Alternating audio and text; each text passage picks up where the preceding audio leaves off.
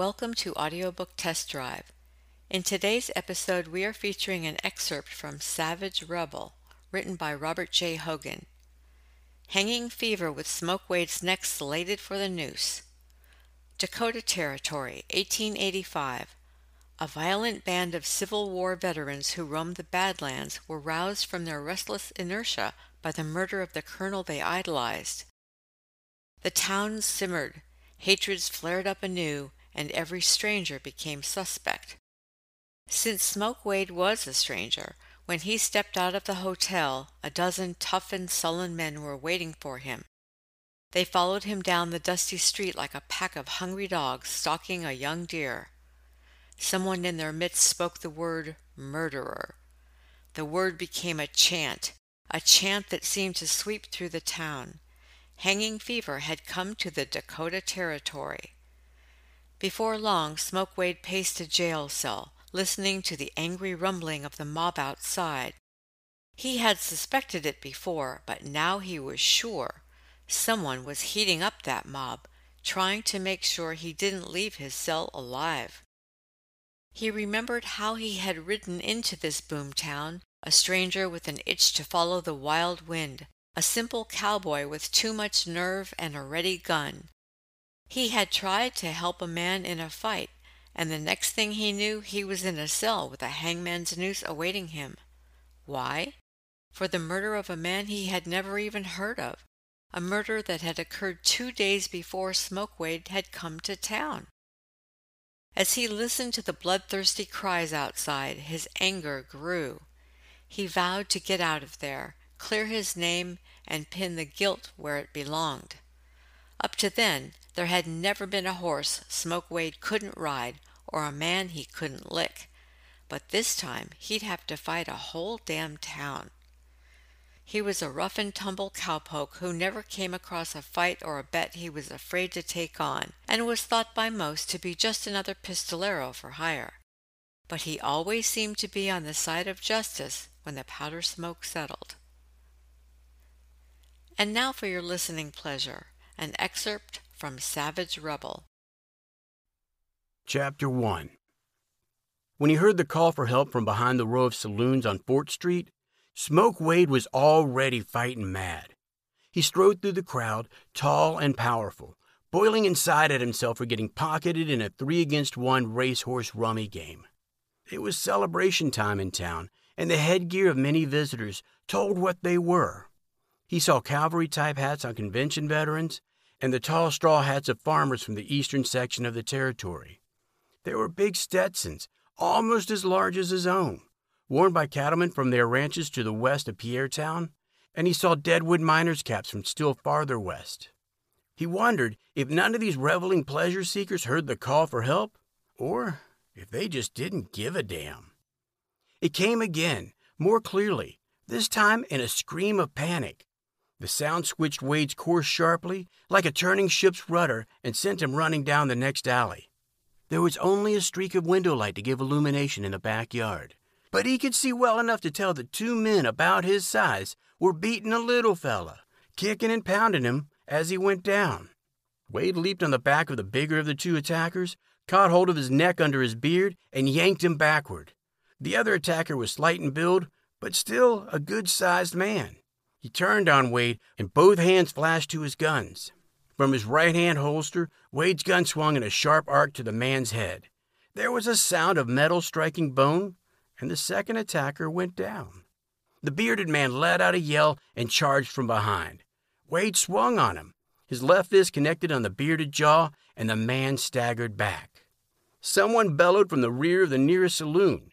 He said, "Get in here, you 2 crazy fools! It's almost time!" The 2 picked themselves up and ran. Wade turned to the little man on the ground and helped him to his feet. He had a body almost the size of an ordinary man, but when it came to legs, he seemed to have been cheated. Once on his feet, he started after the other 2, waddling on his short legs. Wade caught him. He said, "Hold on.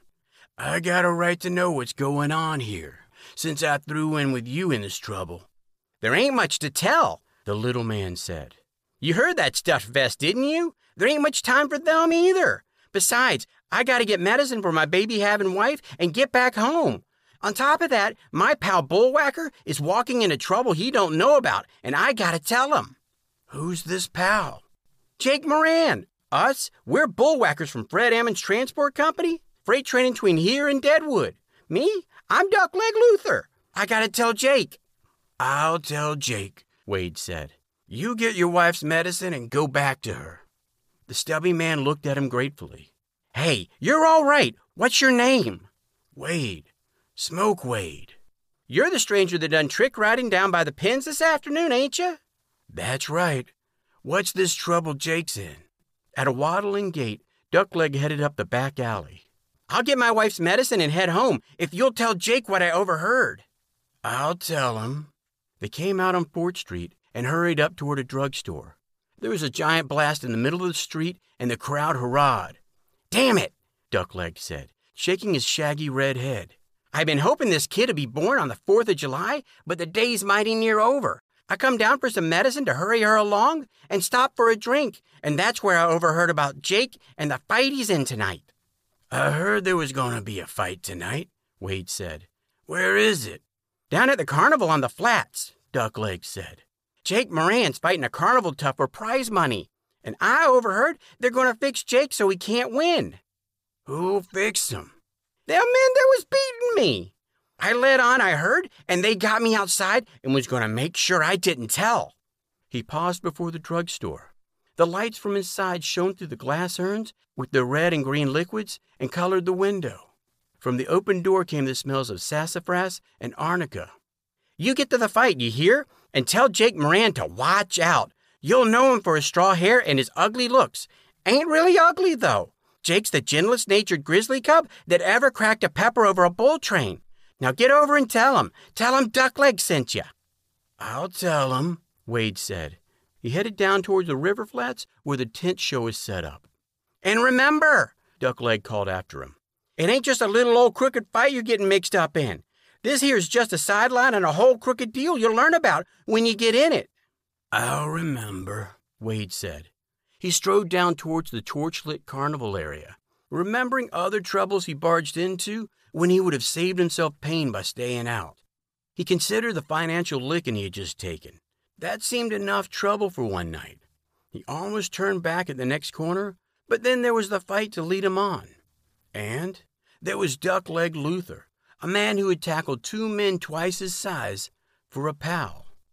He hurried on and pushed into the crowd about the fight ring.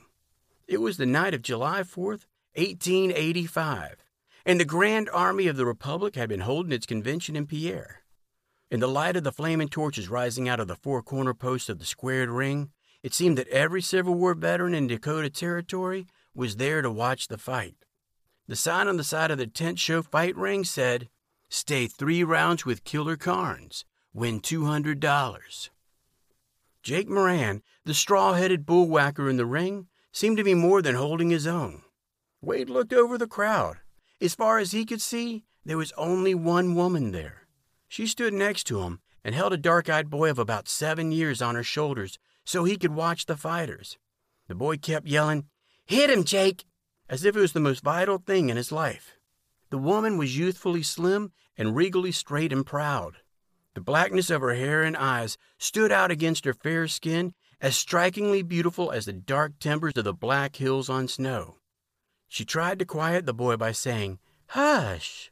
"But, Mom, Jake's got to win. He promised he'd win the money. If he doesn't, what do we—" "Hush, I say." She glanced about, fearful that someone had noticed the boy's words. Her dark eyes focused on Wade and his red-checked shirt and lingered a moment to measure his more than 6 feet of height and breadth of his wide shoulders. The leather of Wade's long, bronze face crinkled a slow grin at the boy. He said, "I sure aim to see that Strawhead Jake win the money for you, son. He's doing mighty fine so far." The timekeeper rang the bell for the end of the 2nd round, and the yelling crowd quieted. Down the line of carnival tents, a bellowing pitchman announced the minstrel show. Back toward town at the edge of the crowd, a lusty-voiced auctioneer extolled the high merit of fine business sites that the Dakota Company had for sale in the land-crazy mushrooming city. The woman put down the boy and straightened painfully. "Can you hold me up for one last round, Mom?" the boy asked. "I'll hold you on my shoulder, son," Wade said. "How'll that be?" The boy looked up at Wade's long legs and said, "That'll be good, mister. That'll be really high." "Up you come," Wade said, and perched the boy on his shoulder. So far, the fighter the boy called Jake had been winning. He was a powerful man with a small, ugly head on a thick neck. His hair was a tangle of yellow wheat straw, which he kept pushing back out of his eyes with his left glove. Wade glanced up at the boy on his shoulders to see if there could be any resemblance, and decided there could be none. The boy was like his mother, with delicate features and black hair. His big black eyes were so sharp and alert that they seemed to snap like small lightning flashes every time he shifted his glance. Wade looked back at the challenging fighter. He almost laughed now at the thought of Jake and the boy being related. Jake's eyes were small, like the eyes of an ox. His cheekbones stuck out harshly, his nose was flat, and he had a mouth that was just a big scarred gash. He sat easily on a small bench in the corner while a skinny little man with a cocked derby listlessly slatted a dirty gunny sack in his face to cool him. Killer Carnes had almost been floored twice up to now, and it was to be expected that there'd be a great activity in his corner. While 2 carnival seconds worked over him, a third man entered his corner. A big man dressed in black, wearing low-cut sideburns. "Mom," the boy said, leaning off Wade's shoulder. "Mom, what's Mr. Hackett doing with that other fighter?" "I don't know," the woman said, and raised on her toes so that she might see. The seconds and Hackett were clustered about Carnes as tight as cattle in a shipping pen. "Who's this Mr. Hackett?" Wade asked. He thought the man resembled the one who had called from the back of the Fort Street saloon a few minutes ago, but the light had been very poor back there. The boy looked down at Wade in surprise. "Don't you know Mr. Hackett? Everybody knows who Mr. Hackett is. He's the man that's trying to take our ranch away from us." "Ashley Runyon?" the woman said low. "Hush." "Mom," the boy said, "you promised you'd call me Popper like Jake calls me." "I'll call you Popper," Wade said. "What about Mr. Hackett?" "Well, my father said—" "Hush," Mrs. Runyon repeated, and this time there was purple fire in her black eyes. The tone of her voice made him turn his head quickly. He had a rectangular face with a rock-solid square jaw for its foundation. His cold steel eyes had a momentary perplexed glint as he tried to decide whether the young woman's sharp words to her son came from an inherent bad temper or desperation. It was desperation, he decided, for already her expression had softened. A tall, heavy man, wearing a cavalry hat and a GAR veteran's badge, stood next to Wade. He asked, "Aren't they taking a long time between rounds?" "Seems like it to me," Wade said. He raised his voice. "Let 'em fight." Then, remembering Duckleg Luther's instructions, he called, "You, Jake Moran, watch out for trouble." He eyed the group around the other fighter's corner. Hackett was glaring out over the crowd at Wade. Now Hackett turned and nodded to the timekeeper, and the bell for the 3rd round sounded. "That's more like it," the GAR man said as the fighters came out. He turned to Wade. "That strawhead nearly had Carnes down twice in the 2nd round." "Moran's sure been doing good so far," Wade said. He felt foolish yelling Duckleg's message to Moran. The big blonde bullwhacker could take care of himself. "Give it to him, Moran!" the GAR veteran shouted. Wade glanced at the man's convention badge. It announced that his name was Parker and that he was commander of the GAR post at Vermilion. Parker moved away for a better view. The fight had become a furious affair, with Carnes taking on new life. The boy on Wade's shoulders flinched every time Carnes landed a blow on Jake's face. Carnes was doing everything now with his right fist. Each time Jake was hit with that right, he staggered as if he had been sledged. Killer Carnes followed his advantage, and the big, ugly challenger's face became bruised and bloody. The crowd was yelling for Carnes to kill the challenger, and the yelling rose to a steady roar of savage demands. The thunderous cry for blood echoed across the flat and bounded up Whiskey Gulch to the north, rattling there behind the Missouri River bluffs. Wade heard Mrs. Runyon cry out, "Mr. Moran! Mr. Moran!" Popper was screaming, "Jake! Jake! Hit him back! Hit him!" It was too late now for Wade to repeat Luther's warning. Jake Moran was staggering. He made an effort to push his long blonde hair out of his eyes with his left glove. Karn's right fist slammed in again. It seemed not a terrific blow, but as it landed, blood spattered from Jake's face. Blind for a moment, Jake groped with his arms outstretched, then fell forward and lay sprawled in the ring. Mrs. Runyon stared up at her son, then at Wade. She said, "What happened? What do you think happened?" There was a puzzled panic in her voice. The boy choked up and couldn't speak. Wade lifted him gently off his shoulder and put him down. He said, "You wait here, and I'll see what happened." He pushed through the crowd as Jake Moran was counted out. Still down, Moran moved one arm, tried to rise, but fell back and lay still. Reaching the edge of the ring, Wade leaped to the aprons. "I aim to have a look at those fight gloves you're wearing, Carnes," Wade called. The skinny little man who served Moran as second faced Wade across the ropes. He yelled, "Hi, Rube," and slammed his derby down on his round head where it would stay in the coming trouble. "Hey, Rube," he repeated, "farmer's coming." Wade reached over the top rope and grabbed the man. "Who's a farmer?" he said. He turned and lifted the carnival tough over his head. He called, "Catch!" and tossed him into the crowd. He dived through the ropes and ran across the ring to Carnes' corner. The carnival fighter had his back to him and was holding out his right glove to the seconds. "I'll look at that," he said, and catching Carnes' shoulder, spun him around. Carnes came about, throwing that right fist, but he stopped the blow and drew up suddenly like a startled bronc. "He's got a gun in my belly," Carnes said. "Gotta see that right glove," Wade said. "Seems it was doing too much damage for something that was supposed to be padded." He held his left-hand gun in the bare middle of the fighter. "What's going on?" the man in black yelled. Hackett tore up on the edge of the ring and came through the ropes. "Don't do nothing to make him nervous, mister," the carnival fighter said. "Can't you see the gun in my belly?" Wade had the fingers of his right hand in the freshly cut slit in Carnes' right glove leather. He ripped, and the leather gave grudgingly. He tore it back farther, and his hand closed over a wad of heavy iron-traced chain in the glove's padding.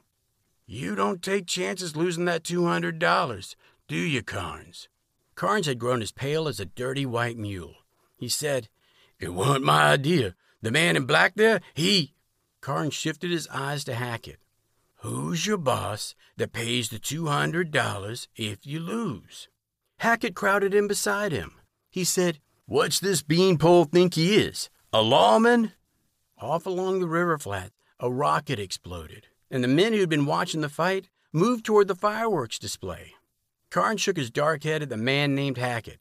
He said, "I asked you again not to nerve him up, mister, while the gun's in my gut." He looked at Smoke Wade again. "Ain't you the one that rode a bucking horse down by the yards today and rolled a cigarette one hand at the same time?" Wade nodded. A giant firecracker went off on the other side of the ring, and a man yelled, "Hurrah for the glorious 4th of July!" "I asked you," Wade said, nuzzling Carnes' belly with his gun. "Where's your boss that pays off? Quit stalling." As he talked, he shook the wad of chain so he could hold it up and show it to what was left of the crowd. Hackett stayed close to him, shielding the chain from view. He said, "Forget it, friend, and I'll make it worth your bother." "It's no bother," Wade said. "I like it this way." He half turned and raised the chain so that all might see. There was a sudden stir behind him. Popper's shrill voice cried out in warning. Wade tried to guard himself. He ducked, and the first blow from behind glanced off his skull. But another came and did not glance off. He was falling and being clubbed as he went down. We hope you enjoyed listening to this excerpt from Savage Rebel. If you would like to hear the entire audiobook, it can be purchased at Amazon, Audible, and iTunes.